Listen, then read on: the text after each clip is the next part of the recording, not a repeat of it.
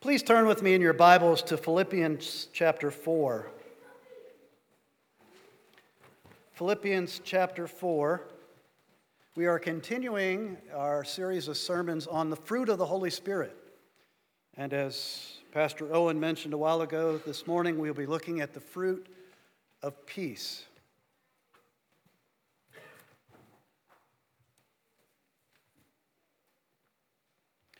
Philippians chapter 4, beginning in verse 4, I'll read through verse 9.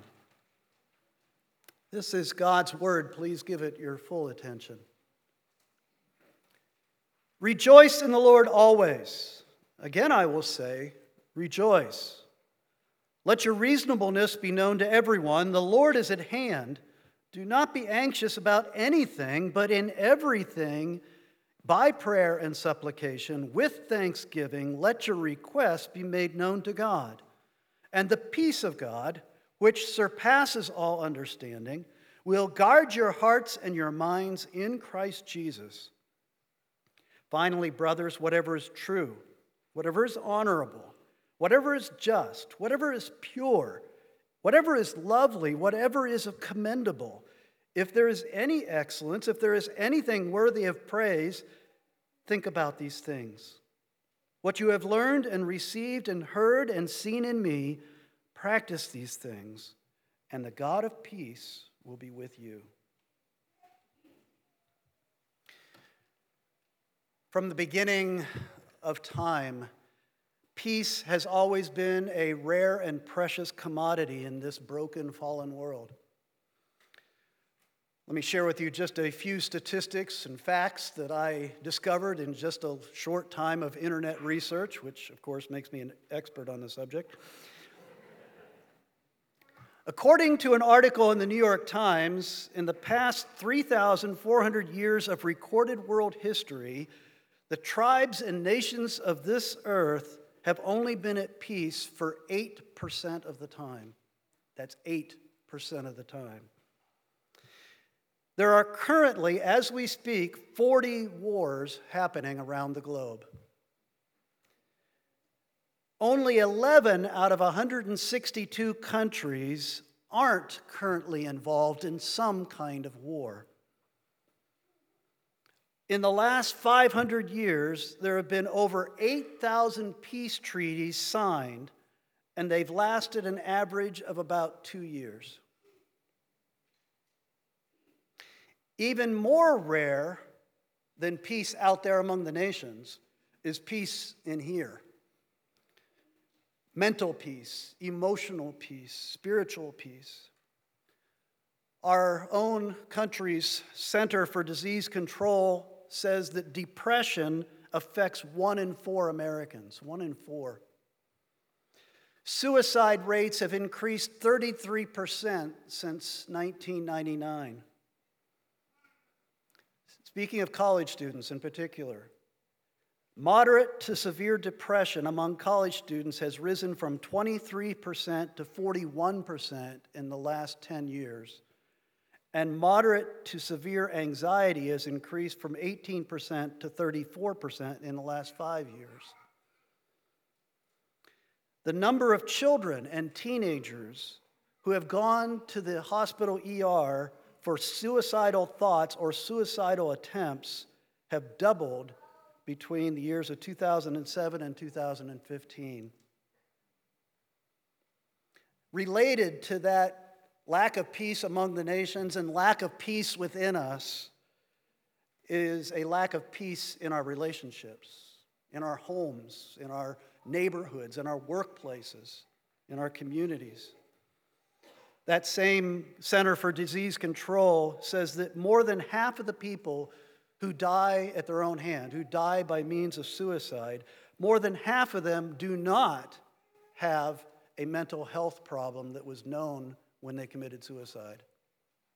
And by far, the largest cause of suicide for those people, 42% of them, are caused by broken relationships in their lives. Our search for peace in this fallen world, as broken people in a broken world, our search for peace employs an army of professionals. whether that's diplomats or soldiers or policemen or judges or counselors or psychiatrists. It's a problem that's also growing in the church. I've been sitting down around the table with a group of pastors from local churches here in State College over the last few months. And it's interesting, when we talked about what is the greatest challenge facing our churches, what's the greatest challenge facing the people in our congregations, what is the biggest obstacle we're facing in ministry, there was a resounding consensus that it's mental health issues. Not only the fact that there are mental health issues and broken relationships that are plaguing our churches, but there are so few resources to meet the need. Let me ask you, though, before we jump into this, what is peace? If somebody asked you to define what is peace, how would you define it? Probably the first thing that would come to mind would be to define it as an absence of conflict. And certainly that can apply to external conflict, an absence of conflict with our enemies, with authorities, with our bosses, with our neighbors, with our spouses, with our children. We would have peace if we didn't have all these broken relationships with the people around us and especially over us. Certainly that could be true for internal conflict too. An absence of depression, an absence of anxiety, an absence of worry, an absence of fear, an absence of doubt, an absence of internal conflict. But when we go to the Word of God, we find out that the word peace is so much bigger than that. It's so much bigger than the absence of conflict and the absence of stress and the absence of anxiety. It's the presence of the good things of God. The word shalom is the Hebrew, the Old Testament word for peace, and it's a beautiful word. Yes, it does mean an absence of war. It means an absence of conflict with people. It means an absence of stress and anxiety and worry and fear. But it also means the presence of total well-being, healthiness, vitality, prosperity. It's health and restoration to what we are intended to be. It's the state that Adam and Eve were in before sin in the garden. That's what peace is, shalom. Paul here in Philippians 4 calls that peace, that shalom peace, he calls it the peace that surpasses all understanding. But we're going to try to understand it this morning as far as we can. It is something supernatural. It's something that God gives to us. It's something that comes to us from above. But the Word of God has told us much about it, and we're going to look at it this morning, and especially how it relates to those three areas of life that are most essential. Peace with God, peace within ourselves, and peace with other people. If you're going to search for peace, and I hope that that's what your life is about, one way or another, to one degree or another, I hope your life is about searching for peace, because that's what we as sinners and fallen and broken people in this world are intended to do, to seek for peace. You better begin that search and base that search in peace with God. If you don't have peace with God, you're not going to know the other kinds of peace, not truly, not in any extended way. The book of Romans teaches us that we are born into this world alienated from God. That as we are born into this world, we are bearing the guilt of Adam's sin, and we are born with a fallen, sinful nature. That from the moment we are conceived, we are rebels to God's authority. We are enemies of God, according to the book of Romans and the Word of God in general. Romans tells us that our minds in our natural state are hostile to God and incapable of submitting to His will. And if we die in that state, then we will know true separation. Not only separation from God, which is the worst, but separation from all that is good for all eternity. That is our state before we heard the gospel. But the gospel is the good news that God has provided a way to be reconciled to Him. We were enemies of His. We were hostile to Him. We were rebels in His sight. We were under His wrath and condemnation. But He has provided a way to be reconciled to us. A way to find peace with God. And it's spelled out in Romans chapter 5, verse 1. Since we have been justified by faith, we have peace with God through our Lord Jesus Christ. Since we have been justified by faith, we have peace with God through our Lord Jesus Christ. Faith in what? Faith in the Lord Jesus Christ. The way to reconciliation with God is embodied in the eternal Son of God who became man. And being a man and dwelling among us, he lived a perfect life, perfectly at peace with God, perfectly obedient to God. And being the only perfect human being and being the eternal Son of God, he is the only one uniquely suited to be our Savior, to be our atoning sacrifice. He willingly went to the cross. And there on the cross, he bore all that wrath and condemnation that your sins and my sins deserved. He died for us. He died in our place. He bore the wrath of hell in our place. And then God raised him from the dead, proving that he had accepted his sacrifice. And what Romans 5:1 is telling us is that if we believe this good news, if we believe in the Son of God, if we believe that what happened at the cross has paid for our sins and that he is raised from the dead, and as our risen Lord, he gives us eternal life as a gift. If we believe this, then we are justified. It's as if we had always obeyed and as if we had never disobeyed the will of God. And we possess peace with God when we believe. That is a precious truth for your mental, emotional, spiritual well-being. It is what you must cling to as broken people in a broken world trying to find peace. Is that everything that needed to be done to make peace between you and God was done 2,000 years ago at the cross of Jesus Christ and was proven when he walked out of that tomb alive again. You see, peace with God is not based upon anything you do. Peace with God is not about a religious experience that you must have. It's not about some commitment you made when you went down the aisle 27 years ago. Your peace is not based in anything you have done, any experience you've had, any act of personal piety or religious devotion or liturgy that you may carry out. Your peace with God was settled when Christ said, "It is finished," on the cross.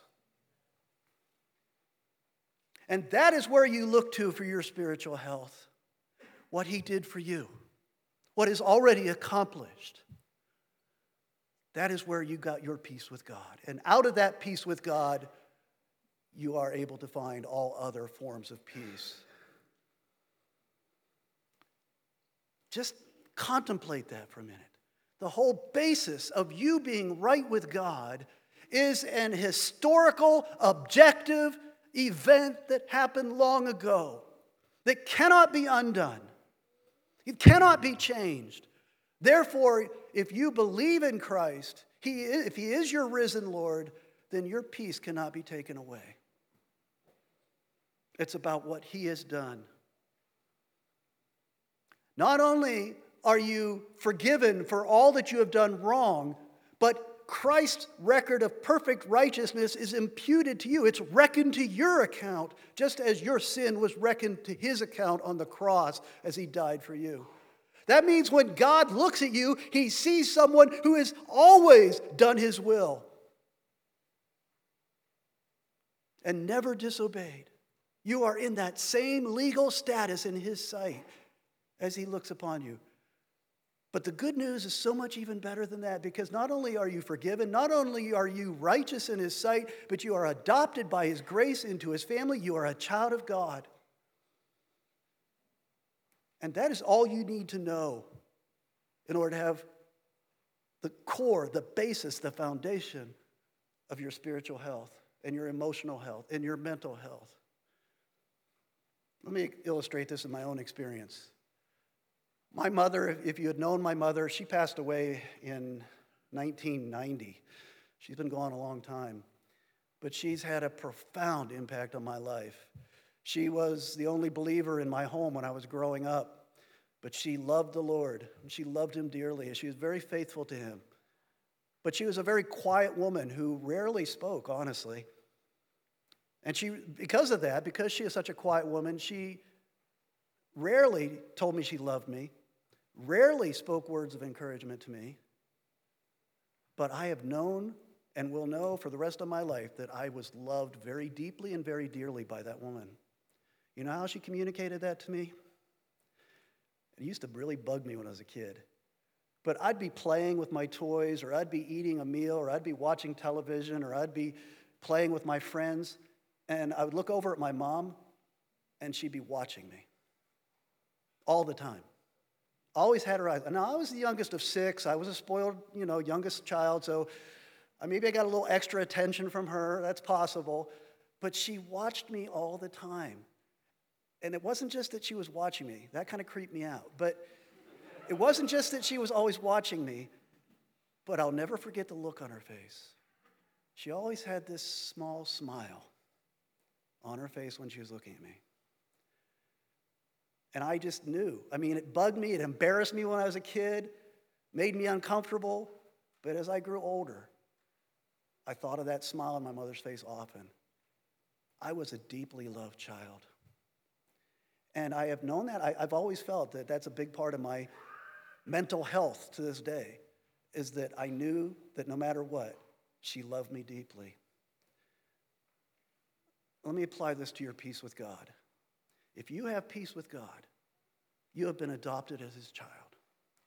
And when I'm counseling people, sometimes I'll ask the question, people who are wrestling with broken relationships and stress and anxiety and feelings of guilt and shame, struggling with sin, sometimes I'll ask them the question, do you believe that God is looking at you right now? Do you believe that God sees you? Do you believe that God knows not only what you're doing, but he knows your thoughts? Do you believe that? They'll say, yes, I do. Is he smiling at you right now? And if they can't say that he is, then that's a core of what their problem is at the moment, no matter what their situation is. Understanding that because of what Jesus Christ did on the cross 2,000 years ago, God is always smiling at his children. You are always under his favor. You are unconditionally accepted. It's the foundation of your mental and spiritual health. That leads to the second kind of peace I want to talk to you about, which is peace within yourself.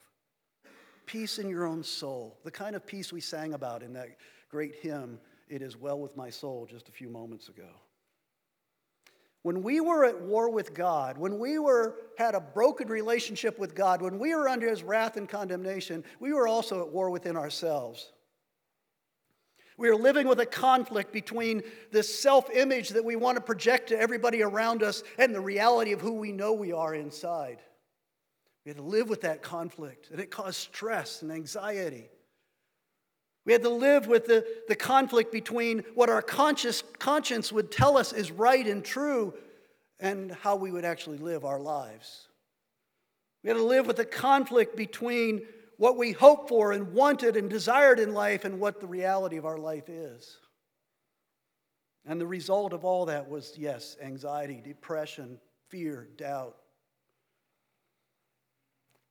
Let me read to you the prophet Isaiah talking about our state before Christ came into our lives, the state that we were born into, the state of a broken relationship with God. It says in Isaiah 48, beginning in verse 17, "Thus says the Lord, your Redeemer, the Holy One of Israel, I am the Lord your God, who teaches you to profit, who leads you in the way you should go. Oh, that you had paid attention to my commandments. Then your peace would have been like a river, and your righteousness like the waves of a sea. But," the chapter ends, verse 22, "there is no peace, says the Lord, for the wicked."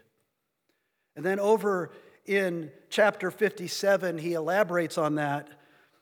And it says, "The wicked are like the tossing sea, for it cannot be quiet, and its waters toss up mire and dirt.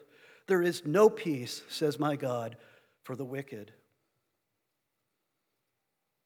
Now, I do want to take a moment just to preface anything else I say based on Philippians 4 by saying I do believe, and I know from experience, that some types and some forms of anxiety and depression and mental health issues are rooted in physiological causes, whether it be DNA or chemistry in our bodies or wiring in our bodies. There are often physiological causes to mental health issues, and that's legitimate that they be looked at seriously. There are also, our lives are so scarred by bad experiences and bad relationships and our own sin and guilt and being the butt of others' sin and guilt. It causes deep scars that are very difficult to unwind and unravel and understand. And so I believe in professional mental health people working with us. I believe that there is a role for psychiatrists and psychologists, good ones. And by good, I don't mean the way the world defines good. I mean the way Scripture defines good. Good psychiatrists, good psychologists, good biblical counselors. I do believe that these professionals play an important role as we try to sort out the factors that have led to all of and let me make this straight too, we're all mentally unhealthy. We all have mental problems. We all have emotional problems. I hate the fact that we put labels on some and not on others. We're all on a spectrum between, a demon and Jesus Christ. We're somewhere in that spectrum. We're broken, and we need professional help often. There's no shame in getting professional help. But as we've seen, the core, and something that is always a part of our brokenness, are spiritual issues, theological issues, biblical issues. And I'm not an expert in the physiological issues. I'm not an expert in the psychiatric issues. I'm not an expert really even in counseling. But what I am somewhat of an expert in, to some degree, is in Scripture, in what God's Word has told us. I've spent a lifetime studying it, and that's what I'm here to talk to you about. It's what the Word of God says about our internal brokenness. Because we are justified by faith and therefore have peace with God, Jesus says He has given us His Holy Spirit. And the work of the Holy Spirit in those who believe is to produce the fruit of the Spirit that we've been talking about these last few weeks. And the fruit of the Spirit is a work of God in us that we participate in. And so Paul says at the beginning, in verse 4, at the beginning of the passage we read a moment ago, he says, "Rejoice in the Lord always." Rejoice in the Lord always. Unless there be any doubt, if you go to the original Greek, that's a command. Rejoice in the Lord always. Again, I will say, rejoice. Now that seems like an unreasonable command for somebody to impose upon us, isn't it? I mean, if you came into my office and started unloading all of your problems with sin and guilt and struggles and brokenness and broken relationship, if you unloaded all that on me, and I looked at you after listening for a good 20 minutes or half an hour, and I said, well, you know what? You need to rejoice. I'm sure you would just walk out the door. And that wouldn't be unjustified. Because if that's all that your counselor or pastor or mentor says to you is rejoice, then it's no more helpful than saying, don't worry, be happy. It's about as useful as that bumper sticker on the back of somebody's car, visualize world peace. It does about as much for you. There has to be a basis for it. There has to be a reason for it. It has to be grounded in something. And so that's why Paul says, rejoice in the Lord always.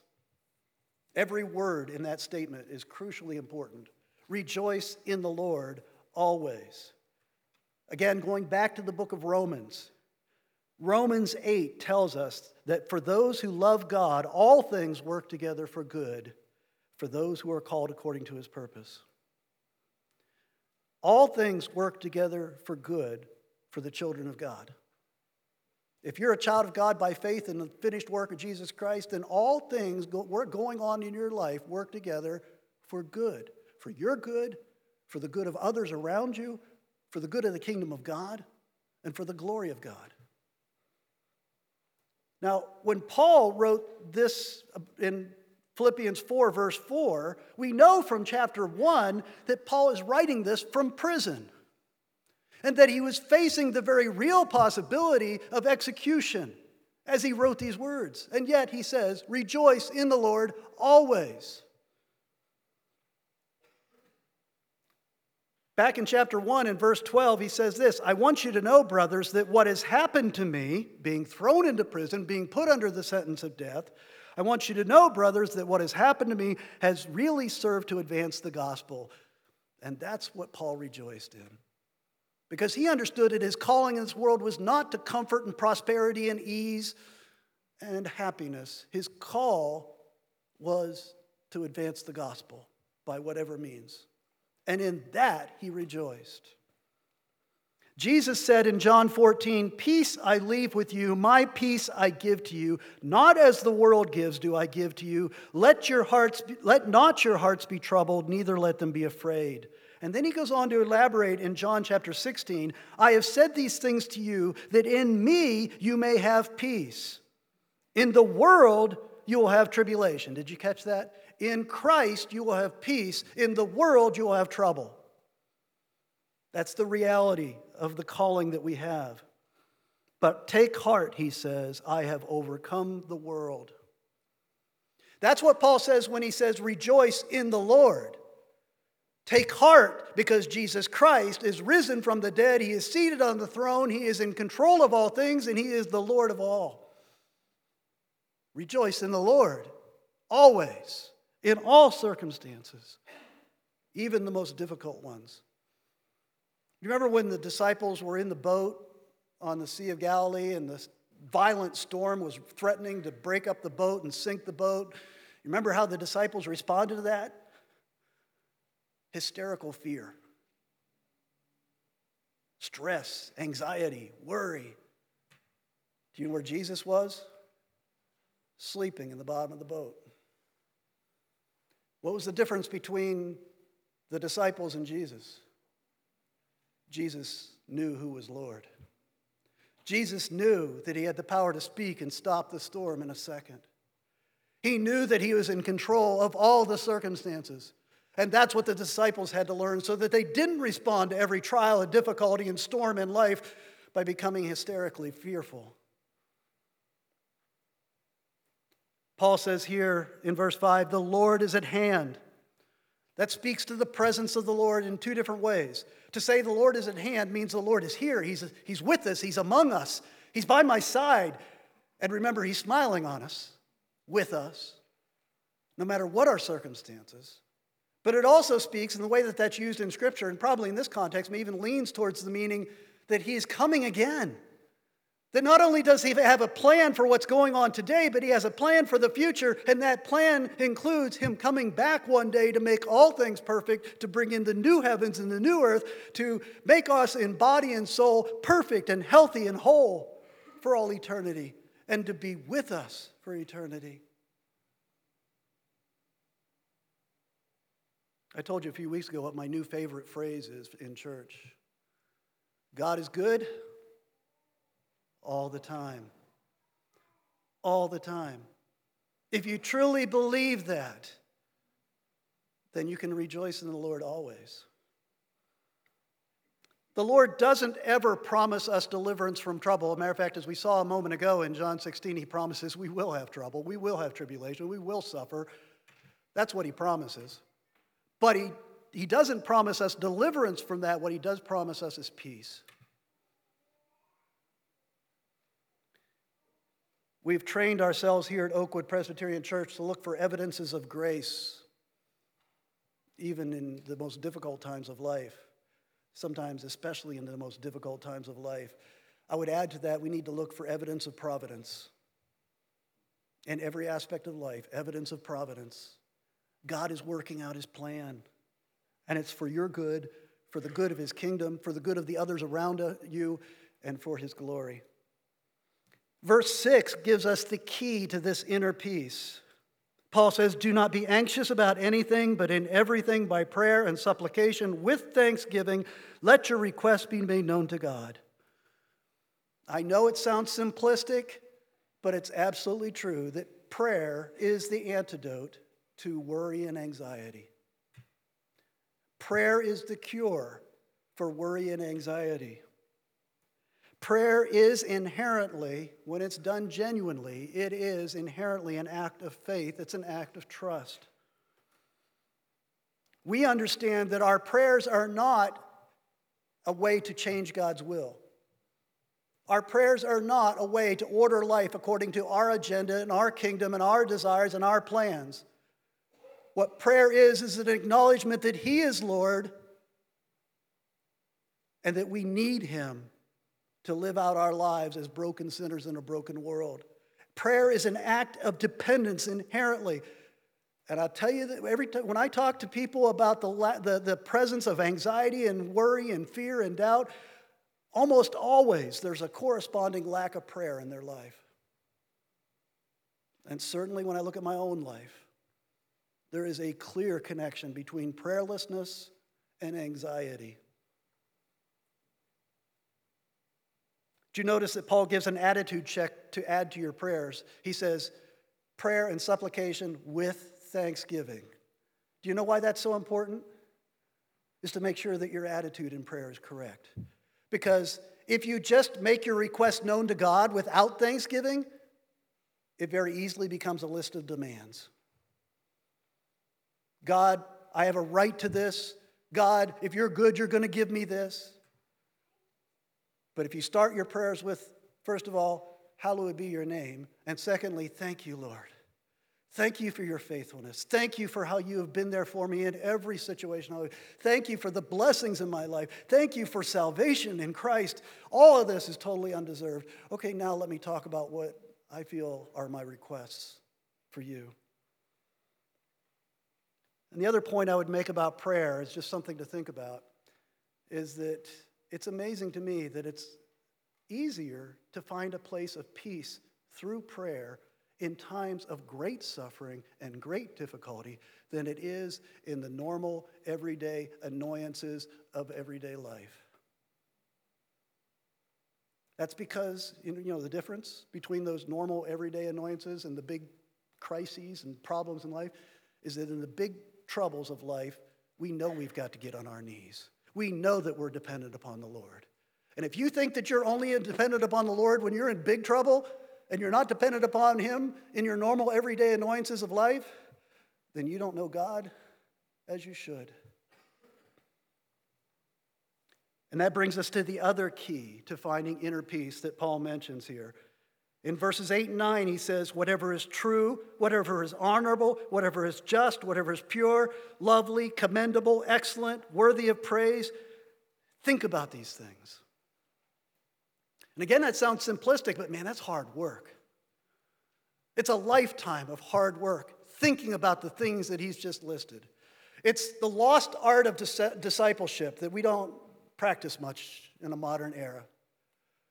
The lost art of discipleship is to be disciplined in your mind, to be disciplined, to take control of your thoughts, to submit them to the lordship of Christ, to fill your minds with the things that are true and honorable and just and pure and lovely and commendable and excellent and worthy of praise.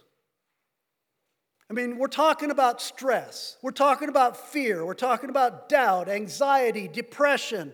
How does the world that doesn't know Jesus Christ deal with these internal turmoils? The swirling of the mud and guck that Isaiah talked about. How does the world deal with it? The world deals with it by avoiding it, by distracting themselves from it. They distract themselves from it with their work. They distract themselves from it with romantic relationships. They distract themselves from it with hobbies and entertainment or drugs and alcohol. They distract themselves from it. That's how they deal with it. It's that glass of wine at 4 o'clock that the stressed out mother drinks. Or that stop off at the bar that the husband has on his way home from work. That's how the world deals with it, by distraction. avoidance. Maybe there's some here who have been influenced by Eastern religion. You know how Eastern religion tells you to find peace. Where do you find nirvana? By emptying your mind. Emptying your mind. Do you see how Paul is saying here? Do the exact opposite. Fill your mind.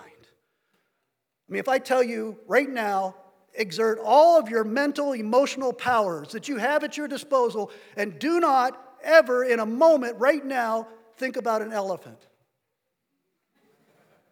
What did you just do? It doesn't work to empty your mind. It doesn't work to distract yourself. You need to fill your mind with these good, true, and beautiful things that Paul is talking about. It means being regularly in worship with God's people, not neglecting the gathering together with God's people, to be in your small group, to be in your mentoring relationship, to be in worship, to be in Sunday school, to be involved in the fellowship and service of your church. That's how you fill your mind with what is true, good, and beautiful. It means to be in the Scriptures, reading the Word of God every day, reading devotionally. But more than that, to be studying the Word of God, to not be content. I know so many Christians that have become content with where they are in their reading of the Word of God and their study of Scripture and their study of theology. And they've said, hey, that's all, I've got that done. I've got that down. I can move on. It's to be a daily, lifelong objective of mental discipline to fill your mind with what God has revealed to be good and true and beautiful. It means digging deep into salvation. Every time I preach on the gospel, and that's hopefully every Sunday, I have Satan whisper in my ear saying, you know what? People have heard this. This is old news to them. They want something new, something innovative, something challenging. And I have to go back to the Word of God and say, no, we need to dig deeper into the gospel. I've been studying the gospel in depth most days of my life for all my adult life, and I feel like I'm only scratching the surface of it, especially when it comes to application. Dig deep into the gospel, the plan of salvation from the calling that happened before the foundation of the world to the glorification that awaits us when Christ returns. Study deep into the gospel. That's filling your mind with what is good and true and beautiful. It also means getting out into creation. I'm going to get on this soapbox again for a moment. Put down your phone, turn off the computer, turn off the television, get rid of the video games, go outside, take a walk through the woods, walk outside at night and look at the stars, do some wildlife observing. Listen to some great music that's honoring and glorifying to God. Enjoy some art and literature that is beautiful and good and true, and glorify God in it. Fill your mind with what is true and honorable and just and pure and lovely and commendable and excellent and worthy of praise. It's hard work, but it's where you get your peace and spiritual wholeness and wellness. Listen carefully. You've heard this verse many times, but listen carefully in light of what we were just saying. Isaiah 26, verses 3 and 4.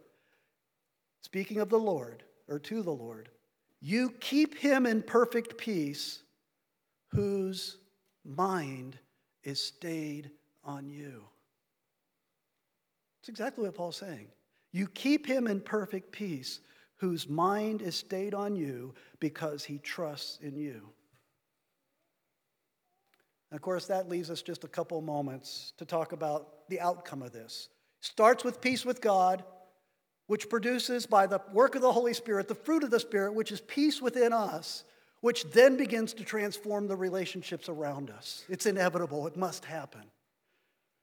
Back in Galatians 5, we looked at the fruit of the Spirit. And you remember the fruit of the Spirit that are listed there are contrasted with what Paul called the works of the flesh. In other words, what our old, rebellious, sinful, pride-centered, anti-God nature that we are born with, the works of that flesh, it lists some characteristics of the flesh and its attitude and its works.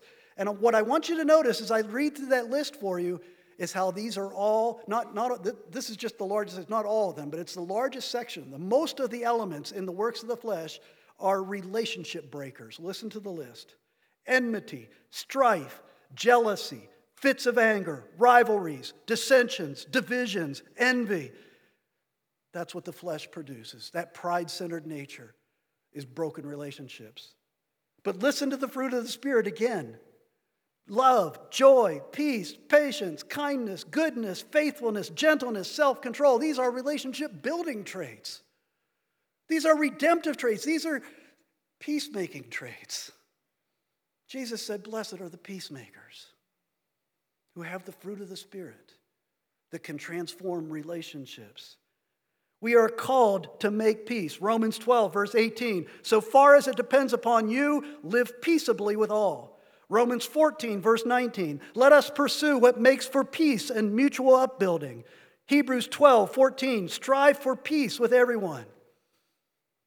It's a consistent call to those who know Christ and have been forgiven and restored and reconciled and adopted into God's family, is that you are to go out and make peace. And one thing you'll notice about the language in all those verses is it's hard work.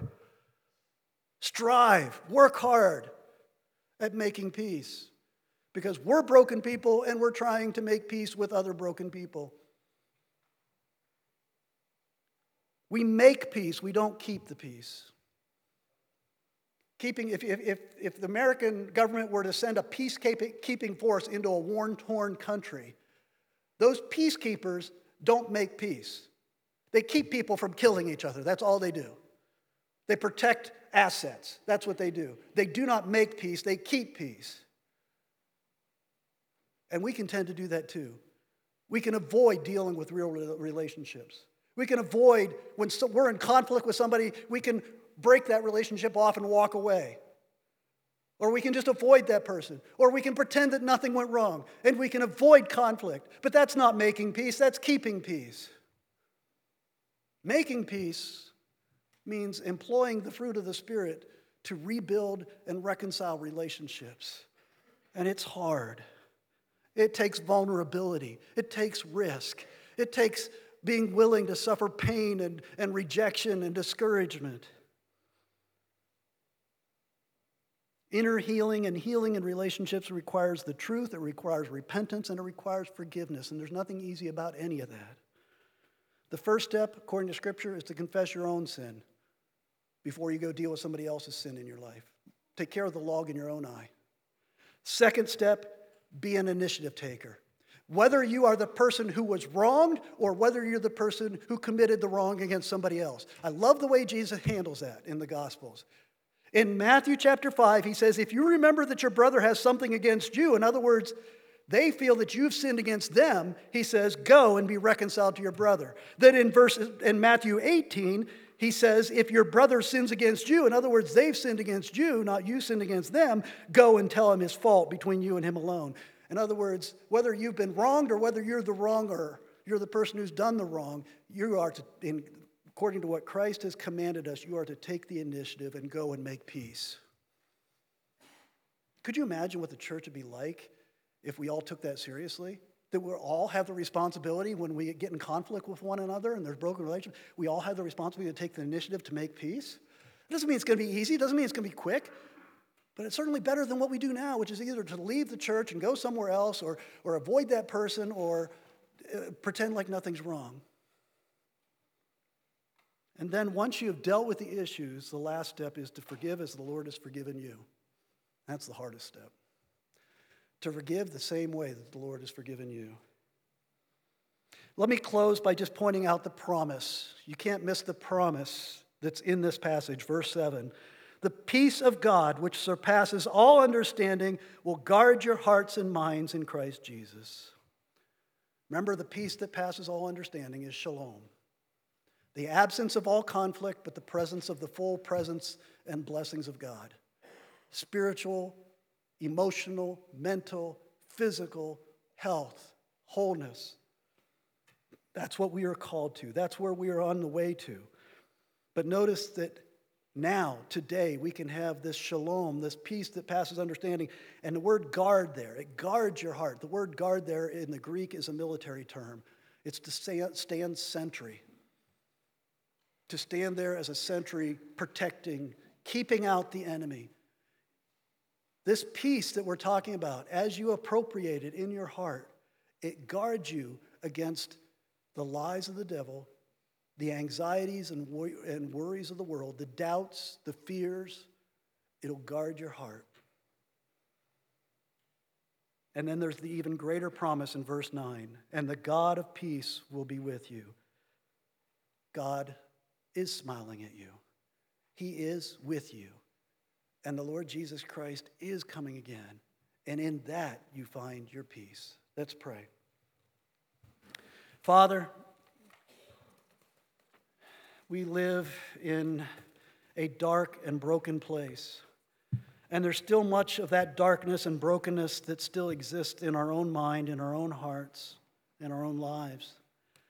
Lord, you have reconciled us to the Father. Lord Jesus, you have made the way of peace with him and with others and within ourselves. Father, I pray that as we study your peace together, we would dig deeper into the gospel, deeper into your word, deeper into theology, that we might fill our minds and our hearts with what is good and true and beautiful, that we might be transformed and that we may become agents of transformation to the relationships around us. Lord, thank you for your grace. In Jesus' name we pray. Amen.